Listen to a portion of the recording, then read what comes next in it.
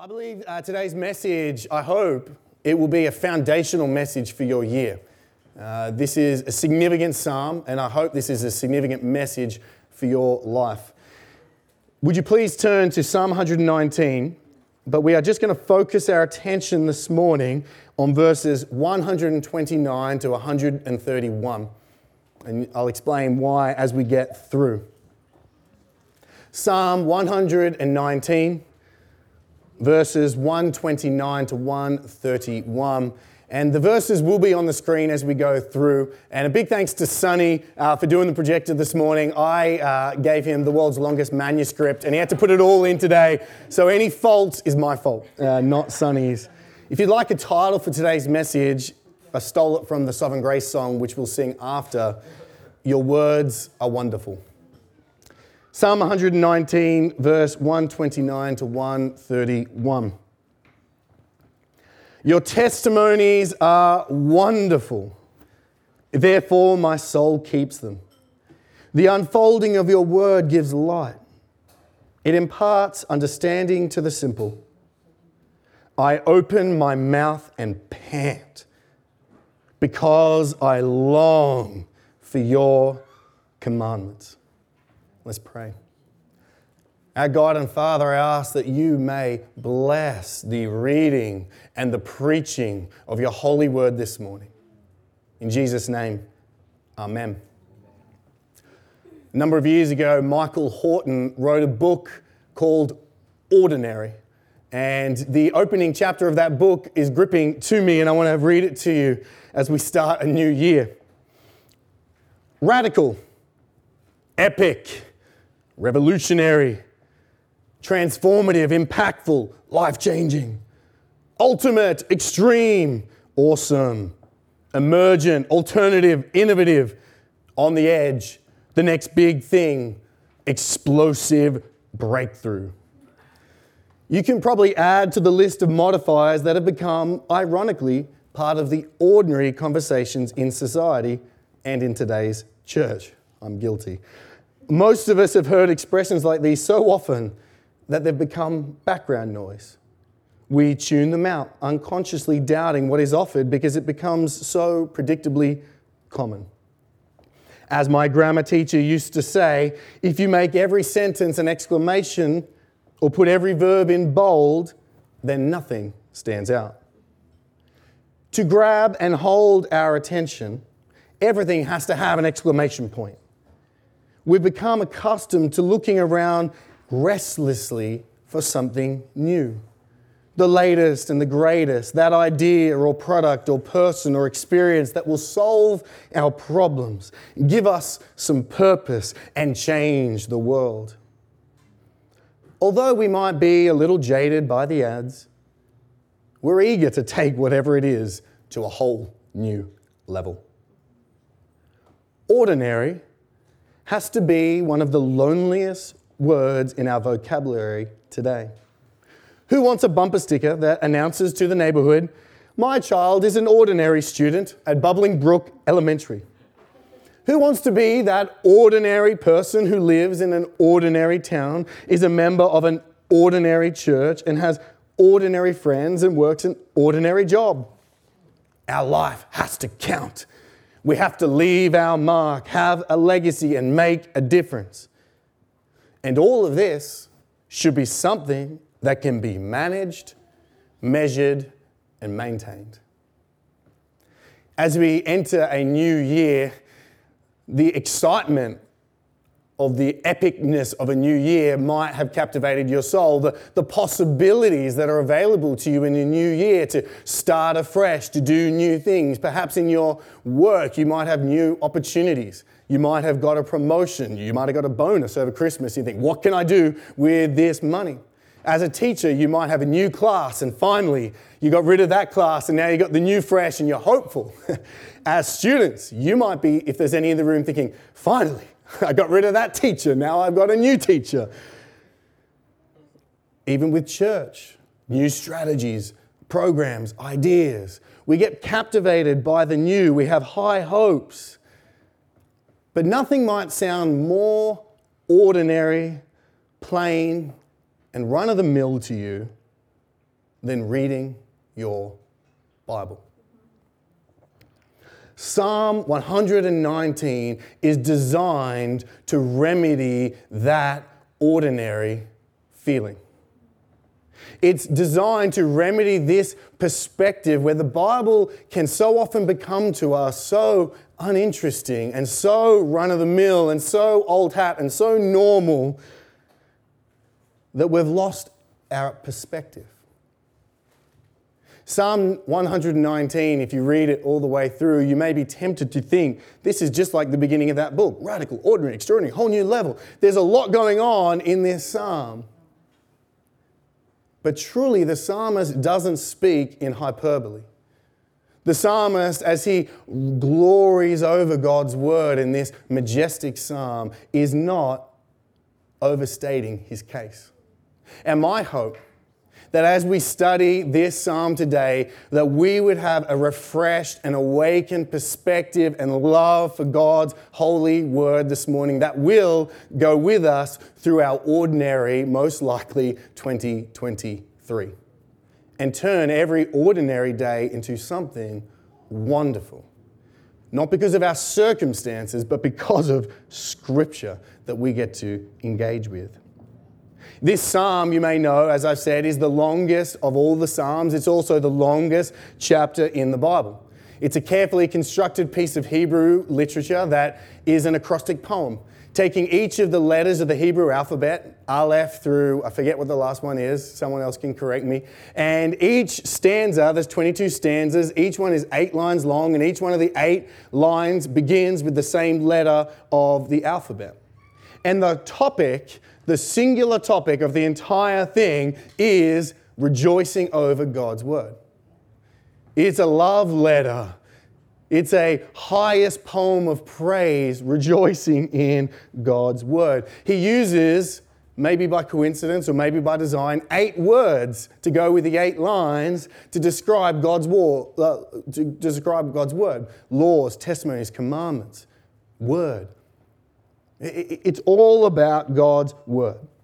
One commentator said that this psalm, it doesn't really have a strict structure or order, and that's right. It's not like reading Romans where there's this inferential logic that you're working your way through and you get to an argument. He said it's more like looking through a kaleidoscope. You know what it's like looking through a kaleidoscope and you spin the wheel, especially when you put it up to light and there's just glory and beauty and prettiness everywhere you go. That's how this psalm works. It just jumps everywhere. Like the psalmist, I love this, this is great. That's how this psalm works. And all with one main intent: to awaken and refresh our love of God's word, so that we would say with the psalmist in verse 129, your testimonies are wonderful. And we would say it with no skepticism or cynicism, but truly. For this psalm is not just the musings of an ancient Hebrew. These are Spirit-inspired words. This is God's perspective of God's own word. And it's here as a model to us, an aspiration for what we want our perspective to be of the word, even if it presently isn't there. So your 2023, it may not be epic. It may not be radical. You might not go to the next level in 2023. But it can be wonderful. It can be wonderful because we have access to this book. Today we're going to discover this psalm in 3 points. Basking in the wonder of the word, point 1. Point 2, barriers to our wonder of the word. And point 3, breaking through to wonder in the word. Let's go to point number 1, basking in the wonder of the word. And we're just going to let the psalmist reflect and bask like Matt's prophetic impression was, just looking at the moon, not focusing on the tide. Read 129 to 131 with me again. Your testimonies are wonderful. Therefore, my soul keeps them. The unfolding of your word gives light. It imparts understanding to the simple. I open my mouth and pant because I long for your commandments. In these verses, we embark upon two great themes that run throughout this very long 170-odd verse poem. Two great themes: love and longing. Love and longing. Love for God's word and longing for God's word. Let's look at love first in verse 129. Your testimonies, he says, your words are wonderful. Now we hear the word wonderful, and because that radical book, it can just sound like, so ordinary. What's for dinner tonight? Spaghetti. Oh, wonderful. What shall we do today? Go to the beach. Wonderful. That's not how this Hebrew word is used. This Hebrew word is actually a word which is astonishment. It's the word used for when miracles happen. When the Israelites crossed the Red Sea with Pharaoh chasing them, and they went through water and they were delivered from slavery in Egypt, they sang a song and they said, your works are wonderful, i.e. it's a miracle, it's astonishing, this is incredible, this is supernatural. So when the psalmist says your words are wonderful, he's not saying they're pleasant. He's saying this is incredible. This is astonishing. This is like a supernatural thing that I'm getting to partake in. This is like watching the Red Sea peel back. That's what it's like to read God's word. And I want us to survey some of the ways he strains language and repetition to express his wonder in the word. And I hope that as we bask in it, it will inspire you rather than condemn you. There's probably some here who'll be condemned because you're like, oh, I'm never like this. But don't let it condemn you. Let it inspire you. You have the Holy Spirit if you're a Christian, and the Spirit wants you to say these words like this. So let it inspire you to what you can be rather than condemn you to what you're not. I'm going to read a lot of verses. So let's go on a journey through Psalm 119. If you've got your Bible, let's start in verse 14.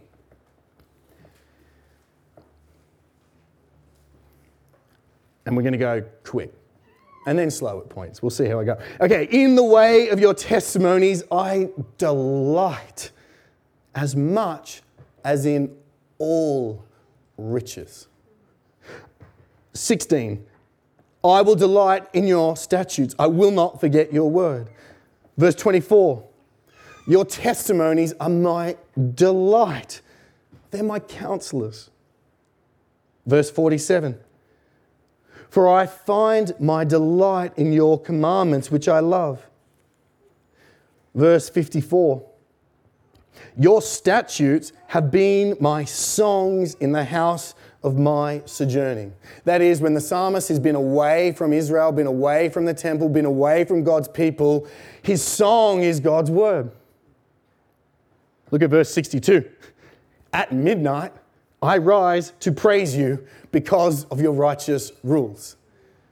How many of us set an alarm at midnight? Whoa, yes, I love the law. Okay, back to bed. Do you know what? I was thinking about that during as I prepared. I thought, I've never done that. And then last night, we left a window open. I was getting attacked by mosquitoes, and I woke up, and it was 1 a.m. It wasn't quite midnight, but I was like, this is a chance. I get to put this into practice. So I was lying in bed. I was like, I love your law, oh Lord, and went back to bed. But it was a moment where I got to put it into practice. So there you go. Verse 71. Look at this. This is his wonder. This is his delight. It is good for me that I was afflicted, that I might learn your statutes. It is good for me. That's how much he loves God's word. And remember, when he talked about law, testimonies, commands, he's talking about the Pentateuch, the first 5 books of the Bible. He's talking about law and promise. So it's all of this scripture, and we can extend it to all the scripture. But he's saying, I'm really glad that I suffered, because what I got from it, I learned God's word. And then, verse 72, the law of your mouth is better to me than thousands of pieces of gold and silver pieces. If I would pay you $10,000 to not read your Bible tomorrow, would you take the cash? That's tempting. It's just one day. Verse 103.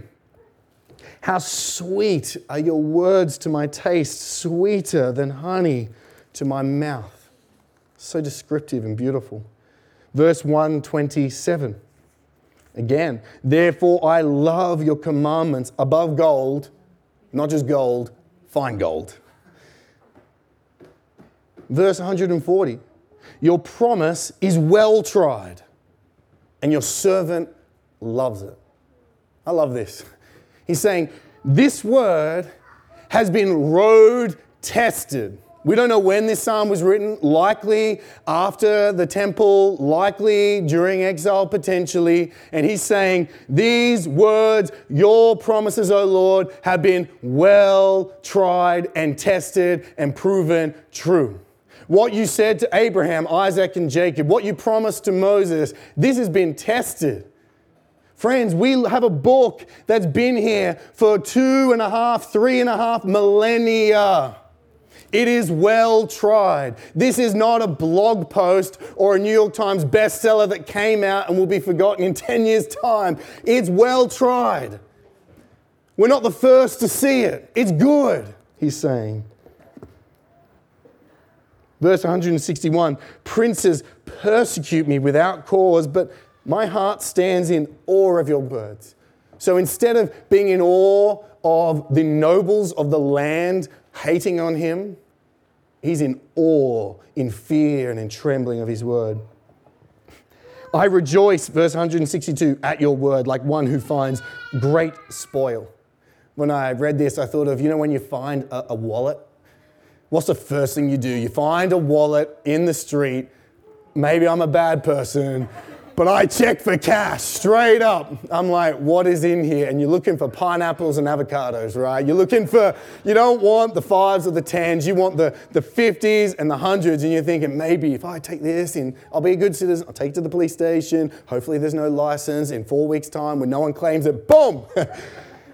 He's saying, when I come across things in Scripture, verses and promises and words, it's like I've found $100. It's like I've opened a chest and there's rubies and gold and rings. 167. My soul keeps your testimonies. I love them exceedingly. He's straining. Do you see?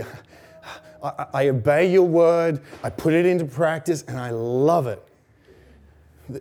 There's no, for the righteous saint, for the one who knows God, it's not like we obey God's word, and then we do what we love. No, when we love God's word, we obey it, and the two work together. 172, my tongue will sing of your word, for all your commandments are right. And verse 129, your testimonies are wonderful. The psalmist loves God's word. And he can't help but praise what he loves. Secondly, in these two short verses, 129 to 131, we see another theme that goes throughout all of Psalm 119, and this one will be a little bit shorter, the theme of longing. What the psalmist loves, he longs for. Because he loves God's word, he craves it. We crave what gives us joy. We crave what gives us comfort. We crave what gives us security and peace and hope, do we not? Dark chocolate. Peace and quiet. Fine dining. Travel. Romance. Even saying those words likely conjures up some cravings and thoughts. And so it is for the psalmist with God's word. The thought of it, The absence of it makes him crave and long. Look at verse 131. I open my mouth and pant because I long for your commandments. It's such a visceral, almost animalistic image, isn't it? I open my mouth and pant. That's how strong is his desire for God's holy word. Let's survey some of the ways in which he says it throughout the psalm. Verse 20, if you flick back. My soul is consumed with longing for your rules at all times. Verse 31, I cling to your testimonies. O Lord, let me not be put to shame. We cling to what we do not want to be lost. He's clinging on to the word in the midst of a circumstance where he might be ridiculed or embarrassed. I've got the word. I've got the promise. Verse 40, behold, I long for your precepts. In your righteousness, give me life. Verse 50, this is my comfort in my affliction, that your promise gives me life.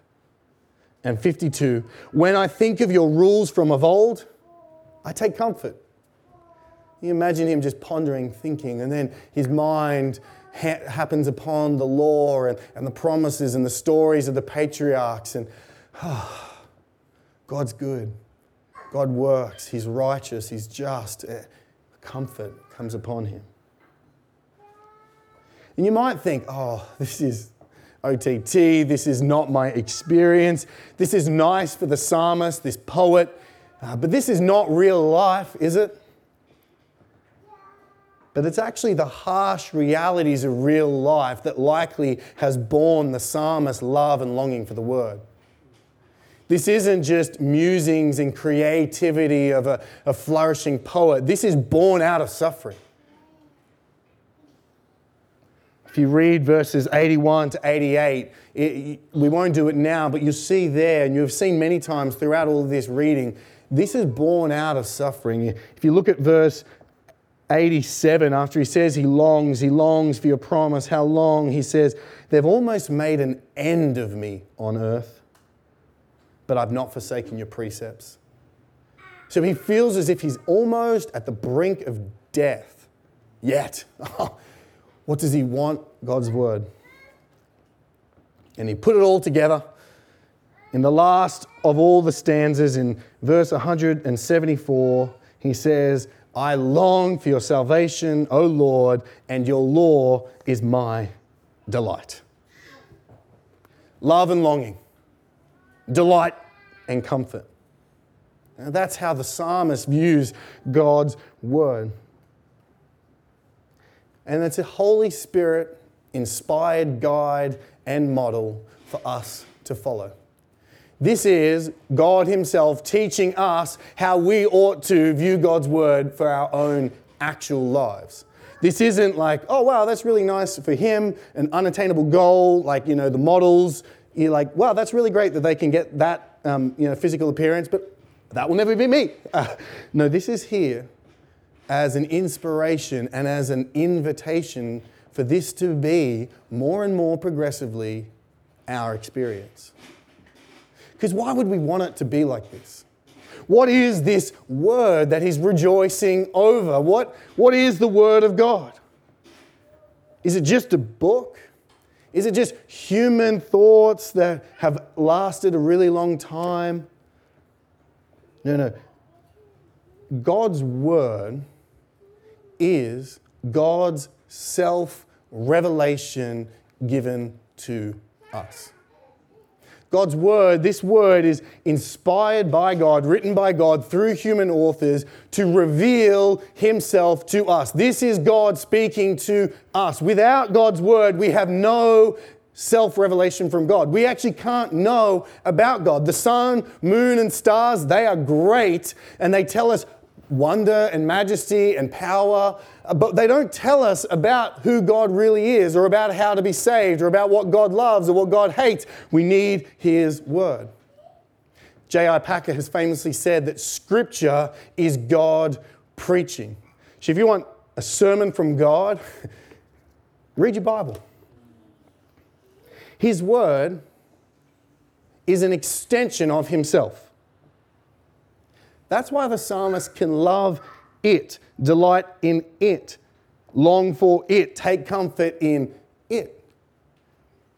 Shouldn't those devotions and loves and longings be reserved for God Himself, not His Word? Isn't it idolatrous to have those types of verbal words used for a book?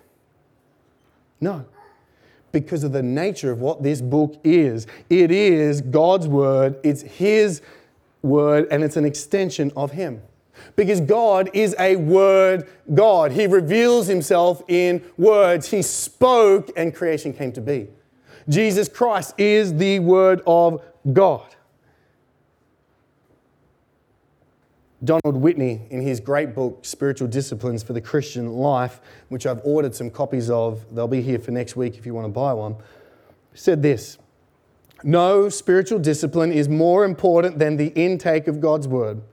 Nothing can substitute for it. There simply is no healthy Christian life apart from a diet of the milk and meat of Scripture." Did you hear that? There simply is no healthy Christian life apart from Scripture. The reasons for this are obvious. In the Bible, God tells us about Himself, and especially about Jesus Christ, the incarnation of God. The Bible unfolds the law of God to us and shows us how we've all broken it. There we learn how Christ died as a sinless, willing substitute for breakers of God's law, and how we must repent and believe in Him to be right with God. In the Bible, we learn the ways and the will of the Lord. We find in Scripture how to live in a way that is pleasing to God, as well as best and most fulfilling for ourselves. None of this eternally essential information can be found anywhere else except the Bible. Therefore, if we would know God and be godly, we must know the Word of God intimately. Friends, you could never become a Christian and escape the wrath of hell and the divine just judgment of God if we didn't have His Word passed down to us to declare that we are sinners in need of a Savior, yet we have it. When the crowds and even a number of the disciples left Jesus, His teaching was too hard. His ways were too complicated. He was too offensive. Jesus said, "Well, are you going to go?" And Simon Peter, speaking on behalf of the disciples, said, "Lord, to whom shall we go? You have the words of eternal life." That's this book. That's what we're coming to when we read the Bible. The words and only words of eternal life. Wonderful words. Lovely words. Words we should long to read. Yet, Donald Whitney continues, however, many who yawn with familiarity and nod in agreement to these statements spend no more time with God's Word in an average day than those with no Bible at all. So even though we honour God's Word with our lips, we must confess with our hearts, or that our hearts, as well as our hands, ears, eyes, and minds, are often far from it.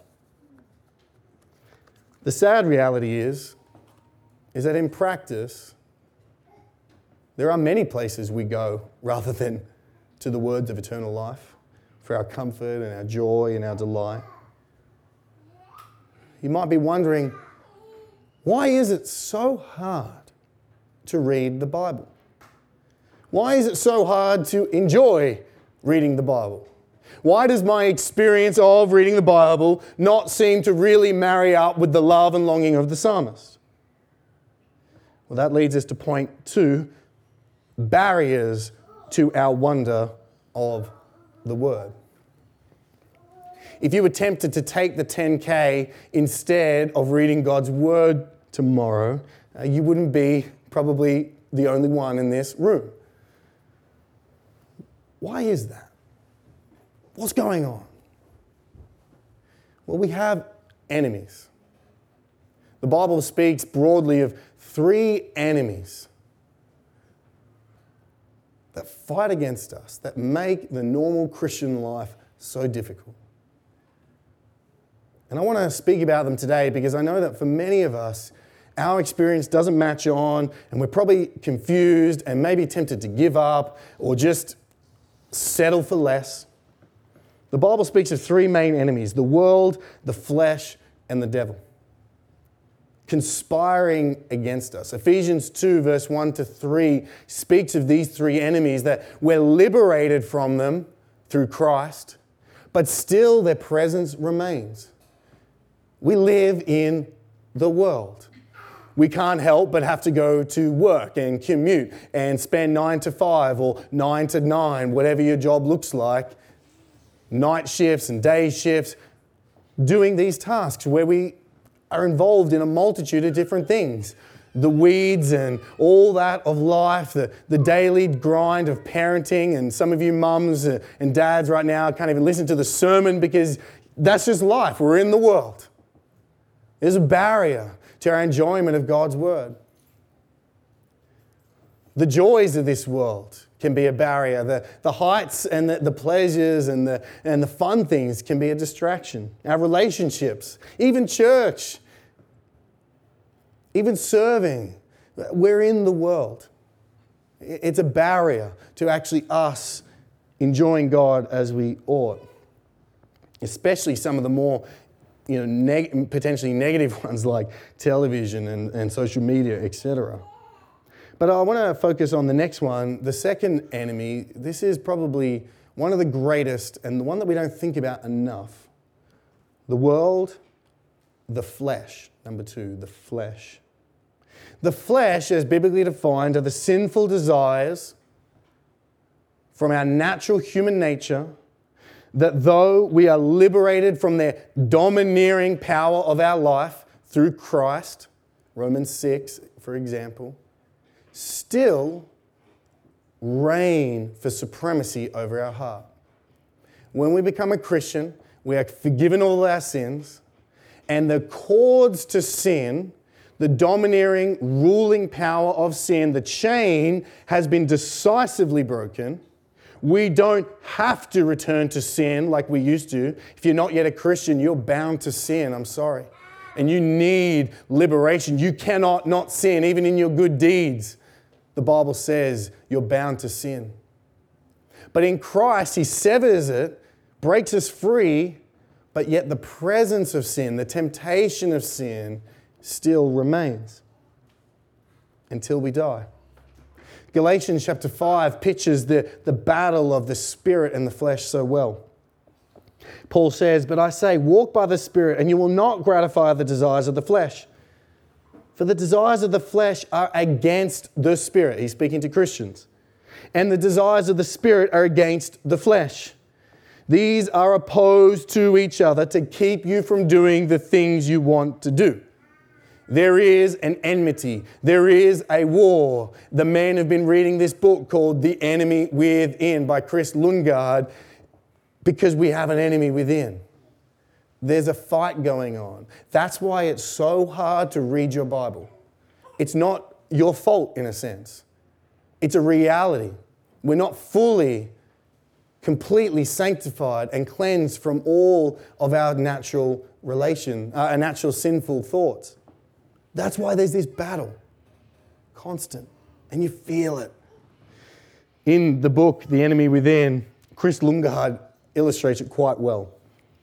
Which is easier, he asks, to sit with a bucket of butter-soaked popcorn, it's a bit old, the book, and watch, although last year you could have done this, and watch Tom Cruise on the big screen for 2 hours, or kneel and pray for 5 minutes. Tom Cruise wins hands down because there's literally no competition. What the flesh hates is God. So it resists anything that smacks of God, especially communion with Him. The flesh can curl up by your side and watch mindless movies all night long, but let even the barest thought of meditations flutter into your mind and the flesh goes to red alert. Before you get past our Father, your eyes, which were glued to the screen, now sag in sleepiness, and your attention, which was so fixed on the plot, now zips around the universe faster than the Starship Enterprise, which I believe is a Star Trek. Yep. You can feel the hostility of the flesh whenever you approach God. It makes real love for God or Him into work. Digging around the Bible to find a juicy new insight to impress your small group is like sailing the Caribbean. But poring over the scriptures to find the lover of your soul is like skiing up Mount Everest. Conjuring up a happy mood with some music you don't even know the words to is like solving 2 + 2 with a calculator. But savoring the glory of Christ and His tender love until your heart is softened toward Him is like using mental math to calculate pi to the 1,000th place. The flesh hates everything about God. Since it resists everything about God, it resists every way we try to taste Him and know Him and love Him. And the more something enables us to find God and feast on Him, the more violently the flesh fights against it. That's what we're up against at 6 a.m. when we're reading our Bible, or 9 p.m. when you're trying to do it before sleep, or in family worship, or whenever you try to come to God's Word. You're up against that.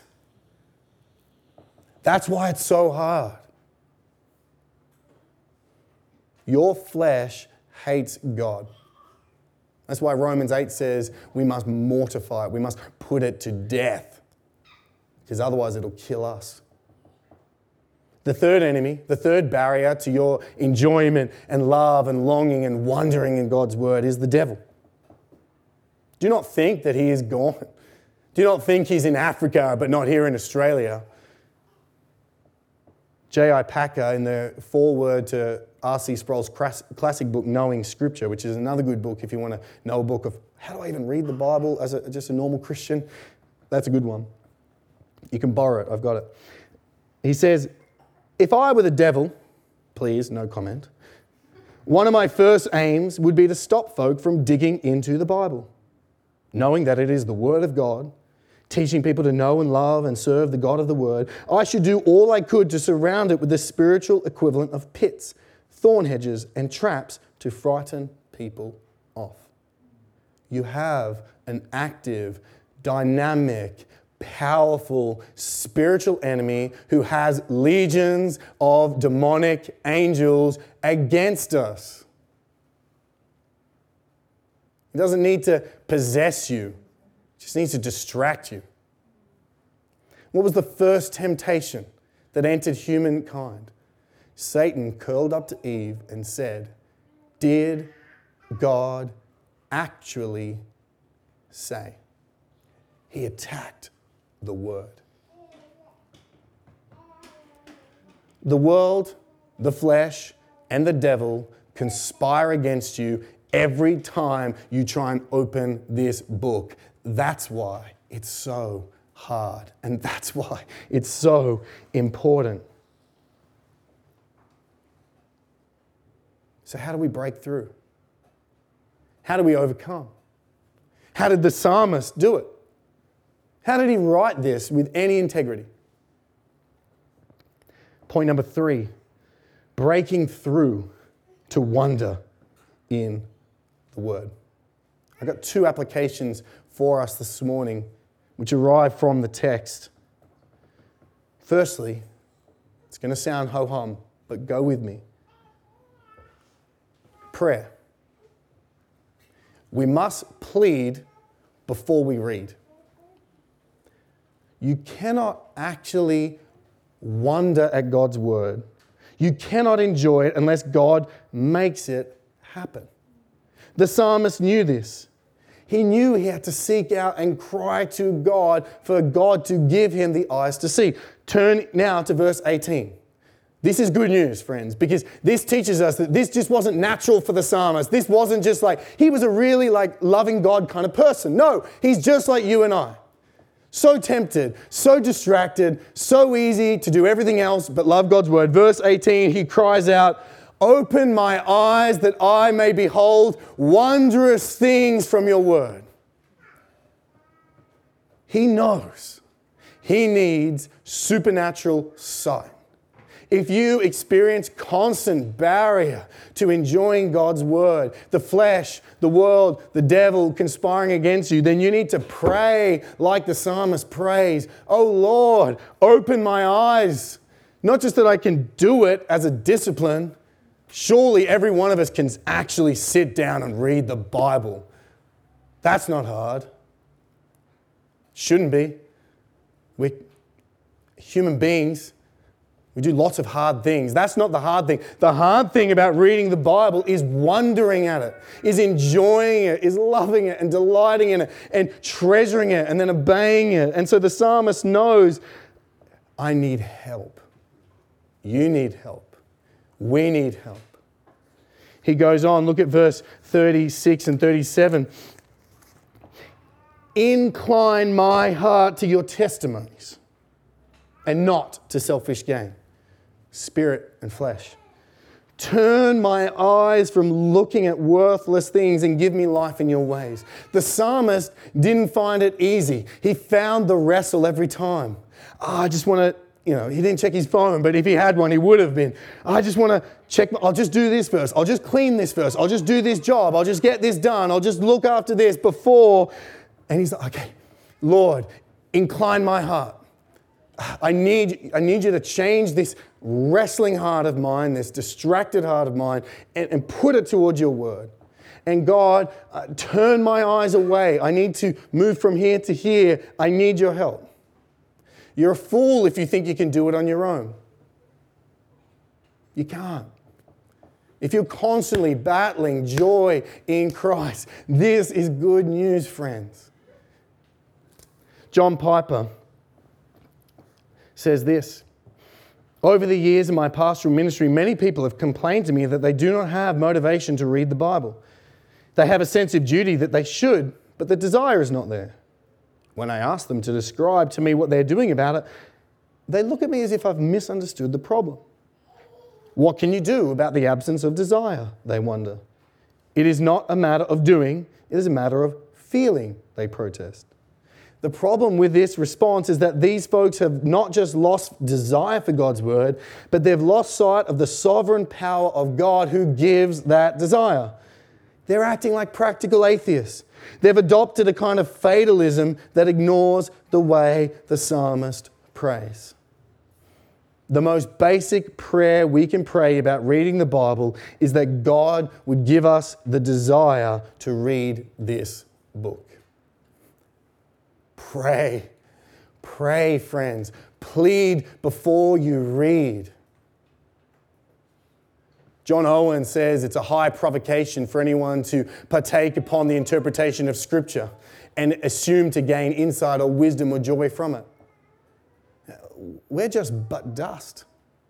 We need God to teach us. We need God to incline our hearts. So pray, pray, pray, pray. Don't give up on praying. Don't give up on hope. God is gracious and He will answer your prayer.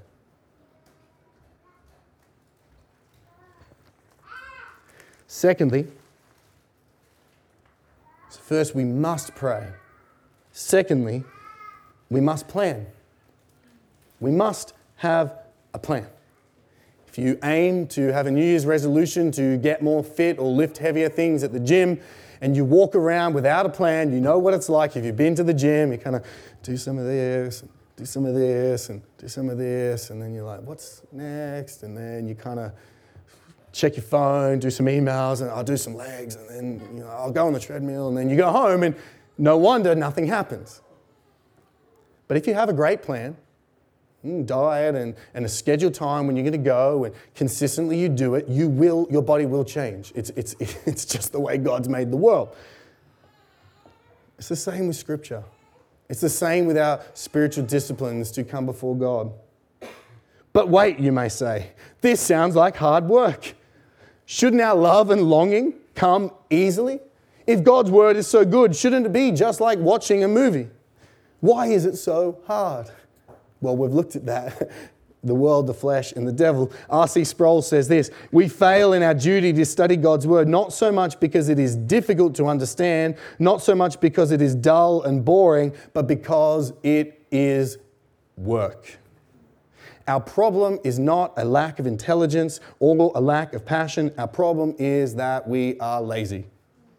The problem of slothfulness has been with us since the curse of the fall. Our labor is now mixed with sweat. Weeds are easier to grow than grass. Newspapers are easier to read than the Bible is to study.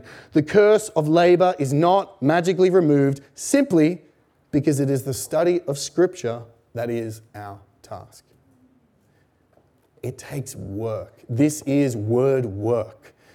Wrestling our souls into joy, searching the Scriptures, studying, what does it mean? Meditating on it, memorizing it, applying it, sharing with others. It's hard work. Don't expect it to just be like, woo, all right, reading the Bible, that's sweet, my life has changed, and fantastic, I put it into practice and I'm good. That's not how it works. It takes work. The psalmist in verse 11 says, I have stored up your word in my heart that I might not sin against you. He makes a commitment. I will delight in your statutes. I will not forget your word. He makes a plan. He's studying the word. He's memorizing the word. He's committed to it. Don Carson has said, people don't drift toward holiness. We drift towards all manner of sin and all manner of unrighteousness, but we don't drift towards enjoying God. We drift away. Therefore, we have to go after it. Again, John Piper says, when my sons complain that a book is too hard to read, I say, raking is easy, but all you get is leaves. Digging is hard, but you might find diamonds. Friends, you need a plan and you need to work hard, because if you dig into God's word, you might find diamonds. But if you just rake around a verse for the day, okay, it's good. You get some leaves. But digging, that's where the glory is. The psalmist wasn't raking around. He's digging. Therefore, because we're in this war, because the flesh rages and Satan rages, we need a plan. We need to know, and you need answers to these questions. When are you going to read and study the Bible? When is it going to happen? At what exact time will you do it? Where are you going to read and study the Bible? You need to know where you're going to do it. If you had to just figure out what gym you're going to go to every day, it's like, well, there's a lot of them. And then you get a membership and a token thing and find out. You need to know where you're going to go. Thirdly, you need to know what are you going to read. Just flicking around, it's not how the Bible works. You got to study it. You got to go in. You got to go, I'm going to read this, and choose to read Romans for a month, or choose to read the Psalms, or choose some kind of plan that will help you. And you need to determine beforehand, how long am I going to read for? Am I reading for 1 minute? Am I reading for 15? Am I reading for an hour? Remember, we need a plan. Otherwise, the flesh will win. Satan will win, and the distractions of the world will win.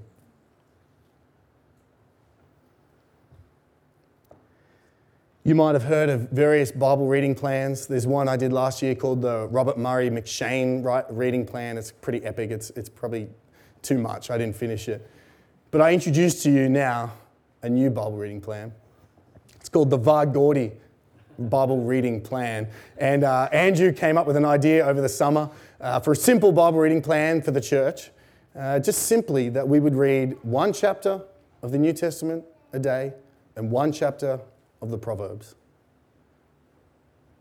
And in 260 odd days, you'll have read the whole New Testament. You've read the Proverbs a lot of times. I said to him, look, send me an email, I'll think about it. I don't want to commit to it right now. And then over the past 3 weeks, I've been doing it. I've been reading just one chapter of the New Testament, one chapter of the Proverbs. A bunch of the guys in my growth group, we've been doing that as well, at least the Proverbs part. And it's been really good. So if you want to sign up, we're going to create a WhatsApp chat where the Vard Gordy plan will be there. And then every day you just say what chapter you read and say done. And you don't need to discuss it or anything, but just something to help you commit and say, I'm going to do it. I'm going to study. I'm going to work at God's word. And I'm going to be encouraged by other people to do it as well. Now, there's so much more we could say about this. I want to recommend 2 books to read. If the pictures are there, hopefully. There's one book called Spiritual Disciplines for the Christian Life by Donald Whitney. It's a classic. It is brilliant. I've ordered 3 copies of it, so they'll be here in the bookshop next week. The other one is a shorter book, so if you like, shorter is good. There's called Habits of Grace by David Mathis. Again, that'll be in the bookshop next week. I want to serve you. I want you to be in the Word. I want you to be delighting in it like the psalmist. And so there we go. There's Habits of Grace. And then the other one, Spiritual Disciplines. If they would serve you, that would be great. If you're unsure how to read the Bible for yourself, ask someone who you think is a Bible reading person. Ask someone to teach you how to dig for the diamonds. Ask the Pettits or CJ or Roman or Joel and Jamie or Mel Coe or Andrew Vard Gordy or someone you know who's a Bible reader and say, can you teach me? What do you do? Even if you've been a Christian a very long time, if you're consistently unsure of what to do, ask for help. All right. I'm going too long. But this is so important. Church, we can't grow. We'll go nowhere spiritually this year unless we're in here. This is the most important spiritual discipline. You've got to get it right. And if you get it right, if you get into it, then God's word will be to you a constant source of wonder. You'll gain joys like you've never gained before. It's unchanging. You know, last night I had an unexpected setback, and it made me reflect, well, the word never sets back. It never changes. It's always good. It's always reliable. God's promises, they're there. The gospel never changes. So you get into the word, whatever else, whatever the storm, it's here, it's written, it's sure, it's firm, it's good, and it's there for the taking. So friends, will you take it this year? The world, the flesh, and the devil are conspiring against you, conspiring against me.